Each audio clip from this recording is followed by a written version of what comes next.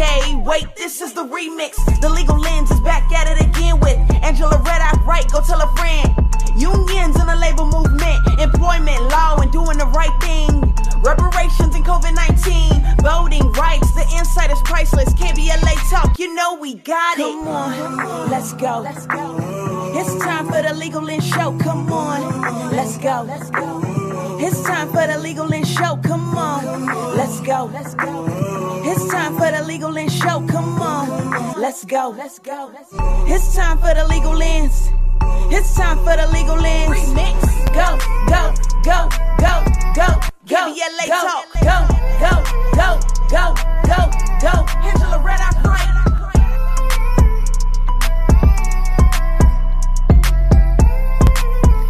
Hello, KBLA Talk 1580 listeners. This is the fifth weekend of July 2023, and you are tuned in to the KBLA Talk 1580 Legal Lens with Angela Reddock Wright Show, and I'm so glad you join us. You know that we bring law to light each Saturday at 11 a.m. Pacific Standard Time and each Sunday at 1 p.m. Pacific Standard Time.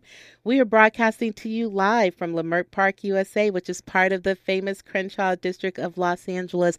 And guess what, folks? Destination Crenshaw is coming. That is an amazing arts project that's coming to the area to help preserve the history of African Americans and our culture in the Crenshaw and the Leimert Park area. And you can tell that it's coming because there's lots of construction around our KBLA Talk 1580 building, but it is worth it, and we are so looking forward to that project.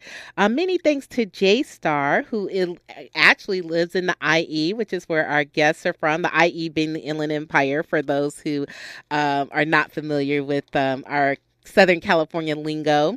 But thank you to J Star for our Legal Lens jingle. Our guests just told us they love it. I love it. It gets us going each week. So we really appreciate you and your talent. And you can follow J Star on J Star Music on Instagram. And guess what? You can follow KBLA Talk 1580 on all socials. And you can hear all of our other great shows throughout the week, including our very own Tavis Smiley, who's the founder and visionary of the station. And congratulations to Tavis. His show was just syndicated in its first market outside of California in New Orleans. So congratulations, Tavis. We look forward to continued growth for you and for the station and for all of the hosts and everything that's happening here. You can follow me on all socials at I am Angela Reddock Wright, especially Facebook and Instagram, where we update you daily and weekly on what's coming up on the show, who our guests will be, and we like to use that as a way to engage with you outside of the show, to hear your thoughts about what topics we should be talking about, who we should invite, because guess what? This show is about you. The reason I do it, the reason I take time on Saturday mornings to do this show from week in and week out is because we want to deliver content to you that helps you to navigate the various legal issues that you, your family members, your friends may be facing. So definitely engage with us on I Am Angela Reddock Wright. We look forward to and welcome your comments and your thoughts. And you can listen to KBLA Talk 1580 anywhere on the go. By downloading our KBLA Talk 1580 app. So I know it's Saturday. I know it's the weekend. So you don't have to sit by your radio per se to listen to us. Just download the app and you can take us with you, whether you're spending time with family and friends at the beach, working out, cleaning up, on a weekend drive. You don't have to worry about missing the show. And of course, you can download the app throughout the week and listen to past shows as well. And we are live today, so what that means is you can give us a call on our KBLA Talk 1580 power lines at 1-800-520-1580. Our power lines are 920-1580, 920-1580. And you want to give us a call today because we have two guests in studio, bright-eyed and bushy-tailed, ready to share their experience as attorneys with you. And you can ask them questions live on the radio. And these are two experienced attorneys that, and particularly in employment law and related law. So these are two attorneys that you definitely would like to give a call. And they are none other than attorneys Allison Bracy. Good morning, Allison. Good morning, Angela. Good to see you. And I love she has this amazing t-shirt on with a fabulous African print outfit. It says Black Lawyer. Lawyer. I love it. You're representing Allison Bracy along with her partner, Channing Hawkins. Good morning, Attorney Hawkins. How are you, Channing? Good morning, Angela. Good morning, KBLA family. And he came in his suit this morning. Allison and I are pretty casual, Right. So Channing showed up in his suit showing us out. But you look great. He says, what'd you tell me? He said, when Gladys Knight shows up, the Pip's got to be ready, looking good. Exactly. So he's representing for us attorneys at all times. So they are here, and they are the founders and principals of Bracy Hawkins Professional Corporation or law firm, which is based in the Inland Empire. And they specialize in representing public sector entities and unions in various areas of law, but in particular employment and labor law, and being strategic around their diversity, equity, and inclusion issues. And so they're going to share with us a lens today. We've talked a lot about employment law on the show, but they're going to share with us from the lens of representing public sector and government agencies. So if you work for a public sector or government agency, if you're a manager, you're an employee, if you're on the board of a public sector or government agency, or give leadership in any way, this is a show you do not want to miss, because they're going to spill the tea, as the kids like to say, on what it's like to represent such agency and what some of the trending issues are in representing public sector and government agencies, particularly in the area of employment law. So don't turn that dial. We have a great show for you. This show closes out for now what I've called Freedom July. It's our series kind of building off of quote unquote Independence Day, 4th of July, but highlighting African-American owned firms, Black owned firms, and attorneys who have charted their own path, who are leading the way, who are making a difference in so many areas. And they are helping us close the show out for now. And now only. We have several more firms that we would like to bring onto the show and have shared their insights as well. So today in studio, attorneys Allison Bracy and Channing Hawkins of the Bracy Hawkins firm. You don't want to miss this show, folks. Call your friends, call your neighbors, call a family member. Give us a call at 1-800-920-1580. And as we like to say here at KBLA Talk 1580, we have a lot to talk about. Thank you for continuing with us on KBLA Talk 1580. This is the Legal Lens Show with Angela. And today we are closing out our series for now that we've been calling Freedom July, where we are featuring African-American owned firms and attorneys who have achieved freedom, are in the process of achieving freedom by charting their own path and their own way. And to help us with this series, we have two attorneys that I admire so much, and have one I only recently met, the other I've known for some time. And when I saw that they were coming together to form their own firm, I was just so excited for them, and glad that they drove all this way this morning from the Inland Empire area of Southern California. That's attorney Allison Bracy and attorney Channing Hawkins of the firm Bracy Hawkins. Let me formally introduce you to them.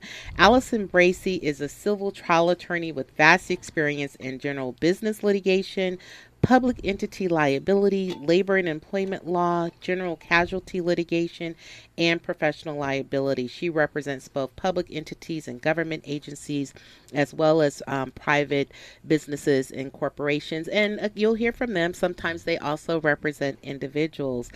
She obtained her undergraduate degree from Arizona State University and her Juris Doctorate, her law degree from Howard University School of Law. Go Bisons. Yes, HU. She is very involved in the community, both the legal community and the broader community, but one of her proudest moments and achievements is she currently serves as the president of the Richard T. Fields Bar Association, which is the African American Bar Association of the Inland Empire. So, and she is a mother. She finds time, Yes. mother and a wife, Yes. of 4 children. And I asked her, I said, did you birth all 4 children? Yes, I did. And so she is a superwoman. Thank you, Allison, for coming all this way to join us. Thank you. Thanks for having us. And then her law partner, and I learned that they have known each other since they were in 6th grade. That's and right. have Yes. been partners in this thing we call life, and recently became law partners. Channing Hawkins, who is someone he and his wife I've known for a number of years and just admired them and all the work that they do. Channing Hawkins has extensive and unique experience in employment and labor law and board governance within the public and private sectors. The way he described it to me this morning, he's like, clients come to me first when they want to think through how they can possibly work through a problem. And he tells them, I'm the nice one. If you want to kind of get through this with a, smile, Coke and a smile, work with me. But when I turn it over to Allison, my partner, she's the litigator, and she's going to go hard in representing you. So Channing represents unions, advises unions, public sector government agencies in pre-litigation. He helps them with negotiations and the collective bargaining process. Like, they may need you out there on the Hollywood strikes, SAG-AFTRA, and the WGA. And he also himself serves in public service, serving as the president of the West Valley Water District, where he spearheaded numerous fiscal and governance policy reforms. He's also founded a nonprofit which focuses on water issues. He too, he's an Alpha. I know Alphas are in Dallas this weekend celebrating their annual convention. And he is a graduate of undergrad for Howard University. And where'd you go to law school? Howard University School of Law. Double bison. HU, you know. And he's a father and husband and father, also of 4 children. So their law office is also like a little mini place. Yes, there's extra decks. There's Black Panther dolls. There's coloring books. There's extra computers. Yeah. TVs that we don't even get to use. Right, Yes. right. No, I love it. I love that you all have, you've achieved great success as attorneys and continue to achieve that. You're involved in your communities, and you're also great, parents and spouses. And so you really are such a great example for our community, and I'm proud to have you here today. So let's jump in. Let's start with Channing. Channing, tell us a little bit more about how you when did you decide to practice law, and how you and Allison came together and decided to start your firm? Well, I decided to practice law much later than Allison. Okay. My idea of practicing law started after Bush v. Gore. I was involved in the civil rights movement and electoral organizing, and I saw the power that organizing can bring to the table to help educate the community and be able to advocate for the issues and ensure our voice is heard. But I also saw the challenge and the barrier that the legal process brought to my advocacy work. And once I saw that once the lawyers got in the room and they got into the courtroom and they can defeat the community's best efforts, I said, I never want that to happen again. And I decided that I needed to be the lawyer so I can take the advocacy from outside to the inside and be able to make the change that I wanted to see. Wonderful. And Bush v. Gore, was that when In Gore... 2000 when from the Florida election, when the Supreme Court decided that Bush won the election. Yes, with the fallen Chaz. Yes. Okay. Yes. And so I was still a Howard University student at the time. And after that election, one of the responses was election protection, which was put together by a coalition of civil rights organizations, including the NAACP, the National Coalition of Black Voter Civic Participation, People for the American Way, and others. And I was one of the original on-the-ground organizers in Virginia and in New Jersey at the time, organizing students, church leaders, and others about their right to vote in their particular states and how to make a complaint or to enforce their rights, and so they wouldn't be denied like the individuals that were in Florida. Right. And at the time, I remember thinking, okay, this is awful. Like, Florida is a really challenging place to be. And just when we think it could get any worse, I mean, Florida just keeps coming with. It's a gift that keeps on giving. Oh my goodness. Wow. Well, we could have a whole conversation about Florida and what's happening there. Allison, let's bring you into the conversation. How did you decide? It sounds like you probably decided much earlier. A lot earlier. 2000 Bush v. Gore, I was actually in law school. Okay. We watched, I remember our study group watching it, sitting and just watching every aspect of it. But no, it started a lot earlier for me. My mother was a legal secretary working in big law downtown LA. Okay. And so I would go to work with her usually on the weekends. She would have some overtime assignment. There was something that was pressing, some major motion or something that had to be filed. And I just love like the pace, the fast pace, the people coming in and out. It was an environment that I just felt like I knew I wanted to be in that environment. I never saw hardly any women attorneys, but I definitely never saw any black women attorneys. And she worked at Richards Watson. I think Richards Watson did have one black woman attorney at the time. And that's a public sector, a firm that represents public sector. So you saw it as early as that. Yeah. Right? She worked at Brobeck, Sedgwick, a lot of big law firms. And so I just knew from just being in the environment that that's what I wanted to do. And I just used whatever my other talents that I had to get to college, go to college, and then go to law school. And I kind of took like more of a direct path. I just went to college for 4 years, went to law school directly after that. And then when I graduated, I came back to LA and kind of sought out a black law firm to work for, found one downtown LA, and I worked there for 14 years. Oh, which firm was that? Ivy McNeil and Wyatt. Oh, yes. Okay. They're one of the firms that I think they're coming on in September to help us continue our Black Law Firm series. And so how did Bracy and Hawkins come together? You all met in 6th grade, and how did many years later you find yourself saying, let's open a firm? I followed Allison. That's always been a good way for me to go. When we met, it's a kind of IE segue into educational issue. They had me in a special class, and Allison was already in the GATE class. And then once my records came in, my mama went and advocated. They put me in the GATE class, and she was already in there leading the way. And we were the only two students. Only two black students. Like us. And then she went on when she went to undergraduate school. And then when she wanted to go to law school, I was at Howard, still trying to figure out, didn't even know I wanted to be a lawyer yet. And she's already like, I'm going to be a lawyer. And she went to Howard Law. And then I said, I want to become a lawyer. So I went to Howard Law and would go visit her at Ivy McNeil and Wyatt at the time to learn about the law, meet, see what's going on with the profession. And then she began practicing. I continued in advocacy work. And then after her illustrious career as a litigator for over 18 years, I started practicing in the public sector. And she was like, look, I'm about to do this. And I said, well, you've always been right. I always did well by following you. And we're here. Oh, that's my side of the story. And you all started the firm 2 years ago? How many years? No, less than a year. Less than a year. October of last year. October 27th, because our kids were like in the office with worrying about Halloween costumes and when we were going to take them and get out of the office. First things first, right? Right. And what are the firm is, I know it's in the IE, but what city and what are your practice areas? San Bernardino, that's where we are.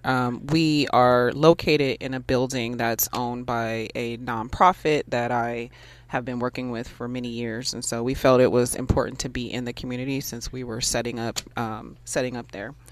And in terms of our practice areas, we're doing labor and employment law, and actually we do mostly defense side, but we do also have cases on the plaintiff side, and that's kind of like a holdover from my years working at IMW because they always did both sides. You have to always have one foot in the community and be open and accessible to the community to take some of their cases as well. So we do in addition to labor and employment, we're also doing professional liability, which could mean so many different things. In my career, I've represented doctors, I've represented lawyers, architects, engineers. So it just depends on the case. The standards are pretty much the same for all types of professionals. So when their licenses are being challenged, Yeah. or they're facing some kind of suspension or disciplinary action. Yes, Okay. yes, that's correct. And then we also do torts and general liability, things like that. A lot of our focus recently has been for our listeners. Can you just give a little insight as to what torts and general liability like is? serious personal injury. Okay. We've done those types of cases. Again, since I've been practicing so long, it's pretty much anything that comes in the door I feel like we can handle. But now we we have a network of attorneys that we can refer things to, and that's what we're doing with a lot of things. I got a criminal call just the other day, and of course we have a list of criminal attorneys that we refer things to. So we have recently been focusing on the public official. Yes. I don't want to call it a niche, because that is a part of what we've been doing, and what we've individually been doing before we came together. But a lot of times when there's lawsuits, the public entity will be sued along with the actual official who either made the decision or maybe was involved in the harassment or whatever the allegation is. And sometimes there'll be a conflict. A conflict will develop between the public entity and the public official, where the public official will need their own attorney. Right. And so that conflict counsel, we've come in and represented public entities in many instances for that specific purpose. Okay. And are your cases primarily in the Inland Empire, or are you serving all of California and other areas? All of California. Okay. I mean, as far up as like Kern County, Okay. San Luis Obispo. Orange County, Yeah. LA, Riverside, San Bernardino, of course. Okay. And then Channing, I know you bring substantial experience from, as you said, like working on the advocate side, elected side, or in campaigns, but also unions. Tell us how that plays into the work that you all do and the services you provide. Oh, yeah. I've served as a chief negotiator for different labor unions, whether it's SEIU. I worked in ASME's general counsel office. I've also worked for LIUNA Local 777 as a chief negotiator and a representative. So I've had the chance to work in the public sector representing employees that are represented by a union, negotiating their wages, their benefits, and working conditions, as well as through the administrative procedures, right? The state employees have their civil service procedures. Most public employees also have that as well. And so oftentimes, and I've participated in the employment investigations of misconduct, administrative hearings, arbitrations. And so oftentimes when we get a case where there has been an allegation of employment misconduct, they often have employment investigations as a part of. So for our practice area, because I've worked so many times in representing individuals for those investigations, it definitely has helped us be able to navigate what they mean and turning it over to the litigation. Right, also, when we're looking at the dynamics of a workplace, because of my work in the union, we're able to get that other lens outside of what typical lawyer would have from this is really what it means, this is where the union is going, these are the kind of issues why this can't settle, and some of those nuances I'm able to give a perspective on. Excellent. Well, were you going to say something? No, I was just going to say Channing's experience in that regard just adds another layer to our ability to effectively represent the public entity, because we're not only advising on the litigation and how to advance it and how to ultimately defend it in those cases, but also what you can do to prevent this type of thing from happening. Right. Well, that's an excellent place to pause. We're going to come forward with a few commercials for you, but you are tuned into KBLA Talk 1580. This is the Legal Lens Show with Angela, and we're speaking today with attorneys Allison Bracy and Channing Hawkins. Give us a call at 1-800-920-1580. We're talking all things public sector, employment law, and related matters. So don't turn that dial. We have a lot to talk about. Thank you for continuing with us on KBLA Talk 1580. And that is Better Than I Imagined by Robert Glasper with her and Michelle Indigo. How do you pronounce her last name? Indigo Cello. Thank you, Odell, our engineer. And so we always ask our guests for their favorite songs and playlists. And our guest today gave us some artists that are new to us. Robert Glasper, Brandon Williams, Alex Isley. So thank you for our playlist today. We're speaking with attorneys Allison, Bracy, and Channing Hawkins. And you might hear us with a little out of breath because guess who just showed up in the studio? Our very own Tavis Smiley hosting today, Professor Cornell West. And so you'll see posting on our Legal Lens page some pictures with Professor Cornell West. So we're all super excited about that. Thank you, Tavis, for dropping by and letting us meet him. We so admire the work he does. So we're talking about employment law, particularly in the public sector. Let me pass our first question to Attorney Allison Bracy. When we talk about public sector employment law, how is that different when we're talking generally about private sector? I mean, the same principles apply, but there's some things that distinguish public sector government agency work from other areas of work. Yes. Public sector, they generally have a lot more immunities, a lot more defenses, affirmative defenses that are available to us as lawyers to represent them on. And what a lot of people don't know is that you cannot sue a public entity and get punitive damages, ask for punitive damages. And so I always see that across the board in so many different complaints, and that's one of the main things that you cannot get from a public entity. You can't ask for punitive damages, and so that is a benefit to the public entity.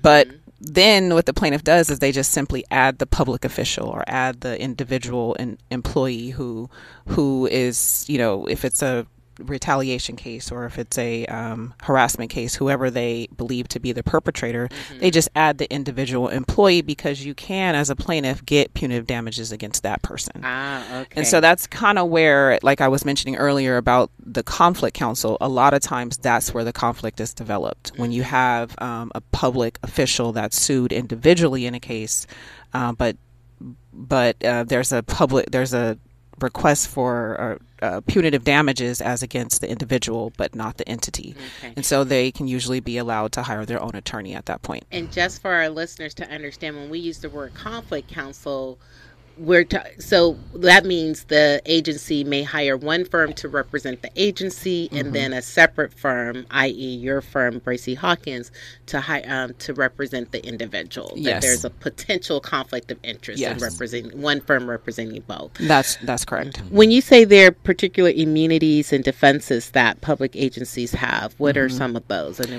Well, the government code sets forth specific reasons and ways in which a public entity can be sued. And so there's things that you just simply cannot sue a public entity for. Okay. Like especially when you're thinking in the areas of like dangerous condition, for instance. You can't sue a government entity for not having a stop sign. And you can't sue it. What about speed? Like in the wintertime with all the potholes, can we sue them for you not can't, fixing the potholes? Not really. No, there's so many things that are in the discretion of a public entity that you cannot sue them for. But a lot of times, like I said before, you can sue the individual employee or the supervisor or the individual public official, and so they don't necessarily have some of the same protections as the public entity. But also, another thing that's different about representing public entities versus private employers is that the private employers, when you settle with them, you can enter into confidentiality agreements, you can do non-disparagement clauses, you can have essentially have the settlement in secret. When you settle a case with a public entity, you don't have that same option. The plaintiff obviously in most instances doesn't want it to be secret. They want it to be known. They want to publicize it. They want to talk about it.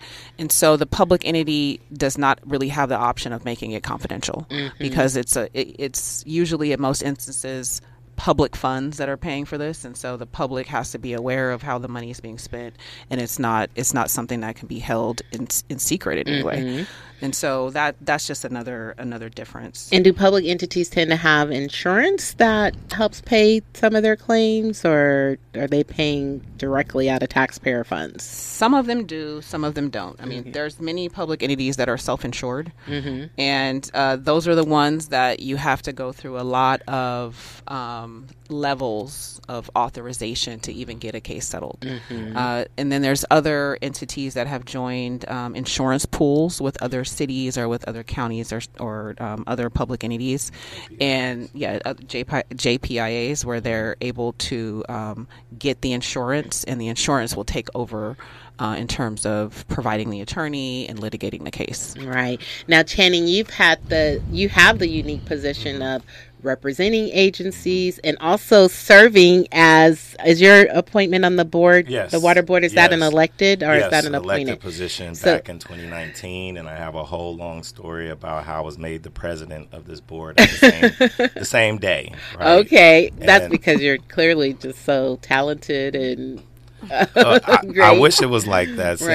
Send that sound clip to my wife. But what I want to make sure we address, so sometimes you're sitting around the horseshoe, so to speak, reviewing litigation, deciding if the district should accept a settlement proposal. And then you're also representing. So what is it like once someone like Allison has litigated the matter and then presents a settlement offer for that board? What kind of what goes into deciding whether to accept a proposal from your counsel or not? I think that's one of the unique things about our firm is that I'm one of the few active African-American elected officials that's also a practicing attorney. So I've been in that room in the closed session, under the Ralph M. Brown Act, that those decisions regarding anticipated litigation and other forms of litigation, as well as labor negotiations, all have to be decided in confidentiality in the closed session. Right. And so in those discussions, oftentimes you have a lot of non-lawyers who are community people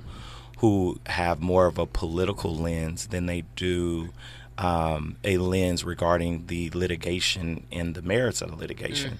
So having to bring to bear the political consequences of a decision or how to navigate the process to where you can be able to prevent the backlash, right, that you have is one of the things that I counsel individuals about, especially as we're going through litigation. How do we keep the board members and the executives of the organization from being in this position again, which serves as one of the plaintiff's strongest weapons, right, is the publicity that you can get. Particularly, I mean, you can get it from corporate actors, but political actors is a lot more sensitive in how they're treated and how they view things in the community. Right. And let's kind of break it down there. Are you working on any cases right now? Have had any recent cases that you think are particularly instructive in terms of what some of the trends are you're seeing in public sector employment law? I think the major trend is, I mean, we're still like post Me Too and post Time's Up. And so there's a lot of post George Floyd. Yes. There's a lot of discrimination, harassment, retaliation cases. That's just what it's primarily coming across our desk in terms of public entity defense. And, I think we just have to be in a position as on the defense side to advise. I mean, not only are we advising about making changes to policies? Like, you have to have the policies in place. You have to do you have to have like adequate documentation. That's a big one. I think that's really the number one thing, because as a litigator, if you're telling me, the public entity is telling me, hey, we had that adverse action because the person was performing below standard, but you don't have the documents to show that, you don't have the processes to track that, then I think that's where it becomes problematic on my end of it. Right. And that's really going back to the employee side. Most of the public sector employees are in unions throughout our state. There's approximately 1.6 million employees throughout our state that are public sector employees. Right. And about They're union and they have civil service protections. yes, they have civil service protections, whether that's formally through the state or a local version of that, and what's in their MOU. And so just like what Allison is saying, one of the things that's harped on is, did you go through progressive discipline? Did you accurately document? Did they get their scaly rights, their rights to appeal? That's one of the big distinctions, particularly on the employee side, between the public and private sector. Unless you have a union contract and a collective bargaining agreement, which most public sector employees do, you don't have all of those rights to progressive discipline and appeal rights to be able to file a grievance. And that's one of the big things that I would say is the difference, is the protection that public sector employees have versus private. Okay. We are speaking with attorneys Allison Bracy and Channing Hawkins of the Bracy Hawkins firm in the Inland Empire. They are dropping serious gems of information on what it means to represent public sector agencies in employment and other matters. So stay tuned. Ryan, we see you on the line. We're going to bring you in this next segment. Thank you for continuing with us on KBLA Talk 1580. That is Brandon Williams featuring Eric Roberson in the song Don't Give Up on Love. Thank you again to our guests for our playlist this morning, an excellent new to me playlist. We are speaking with attorneys Allison Bracy and Channing Hawkins of the Bracy Hawkins firm, where they represent, in part, they have other clients as well, public agencies and government sector organizations in employment and other matters. Randy, we see you on the line. What's your question, Randy? Thank you for calling us. Yeah, I had heard he said he did representation in union matters involving employees. Are they familiar with the Clean Truck program that came about in 2009? This program was implemented. It was put in process by Mayor Ragosa. It eliminated some 700 trucking operations in the Port of Los Angeles, destroyed all 25. Now we have about 35 trucking companies that were black. They're all gone. Had these guys buy supposedly clean burning trucks. By 2009, the trucks that they were still paying for, they can't be used down there. And then here, just about a month or so ago, Randy, what's your question? Do you want to know if they represent individuals in this area? Would you represent anybody that would be willing to charge the city of Los Angeles for what I think is blatant discrimination? She just got rid of over 100 truck drivers, all of which were black and brown, and have been working for the city of L.A. for over 150 years. Okay. 132 years. Randy, that is a great issue to bring up, and thank you so much for bringing that up. And I think if I can interpret it for you, you all represent public sector entities. Sometimes you're on the other side as well. And do you represent them in kind of controversial issues where a whole group of people may be losing their jobs or losing opportunities, such as with the Clean Truck program, as Randy describes it? Well, in my experience with the unions, I've definitely had to deal with layoffs and various changes to the job classifications and assignments. I'm not as particularly familiar with that case, but I have worked in the city of L.A., and the city of L.A. has a very active union organizations, SEIU 721, 721, ASME, District Council 36, operating engineers, and a number of organizations, the Teamsters, as well as a number of other organizations who I know are definitely advocating for their members and holding the city to account. And so that's what I do know. And they are also influential with the city council and various elected officials. Right. And then Allison, we were talking before the show about this issue of union members in particular asserting their First Amendment rights or stating that they have a First Amendment right to engage in certain activity. And sometimes that activity or the things they're asserting their rights against can be kind of controversial from a community and societal perspective. Give us a little insight about how you represent the entity and potentially the union member in a situation like that. You know, that's probably one of those conflict situations. Recently, we had a case where we were representing an entity, and the individuals that were sued were all union individuals. And so they were asserting that, the things that they were doing, which the plaintiff interpreted to be discriminatory and harassing and retaliation, they were asserting that everything that they were doing was within their right to do so, their First Amendment rights. And so it creates the issue creates a conflict. And so actually those individuals had to be represented by their own attorney, and I had to represent the public entity. And there really isn't, we try to operate consistently and, pursuant to like a joint defense but ultimately they're arguing, the union officials are arguing that, we can pretty much do whatever we want to do within our First Amendment rights. If it includes calling a woman the B word or gender-based, whatever Yeah. they do. They were sending memes and making all kinds of allegations against her, making her life hell. And so again, she brought a gender discrimination case. And so, ultimately the argument was not successful. They tried it on an anti-SLAPP motion. They tried it on a demurrer. It wasn't successful. You cannot just do whatever you want under the First Amendment. And so that kind of creates, it creates tension between the union and the public entity, but it also creates, in the attorney's eye, a potential conflict. Yes, very interesting case. We are speaking to attorneys Allison Bracy and Channing Hawkins of the Bracy Hawkins law firm. Unfortunately, our time is coming to a close, so we're going to close out in our next segment, but we definitely want to invite these two talented attorneys back in the future. So stay tuned, and thank you, Randy, again for that great question.